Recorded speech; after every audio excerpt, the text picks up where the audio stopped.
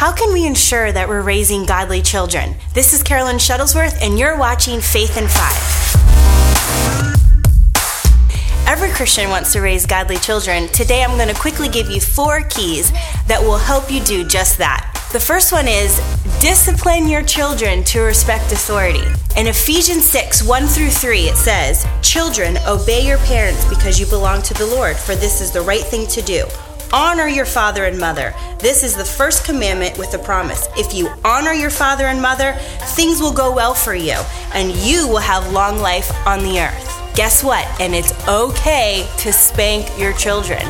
How will they listen to Jesus they can't physically see if they won't even obey their own parents that they can see?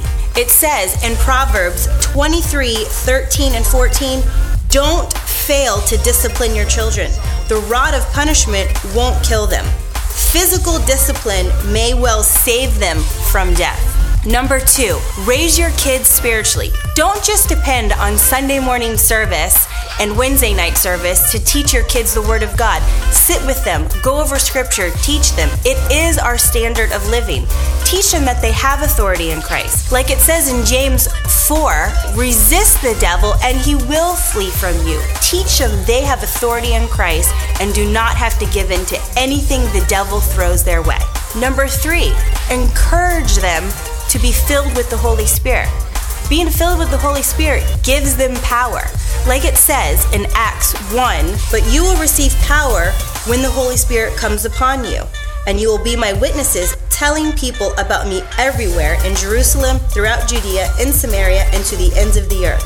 This will give your children boldness to go out and win the lost. This also gives your children the opportunity to be led by the Holy Spirit and have them accomplish everything they're called to do. And number 4, be a role model. Don't ever come home and talk bad about what your pastor says or people in the church, because what you say and think is what they will say and think. Also, don't let your children skip church for anything. I stress that word, anything. No school function, no sports, nothing. Because you're teaching your children that has more value than the house of God. And when they grow up, they won't prioritize the house of God like they should.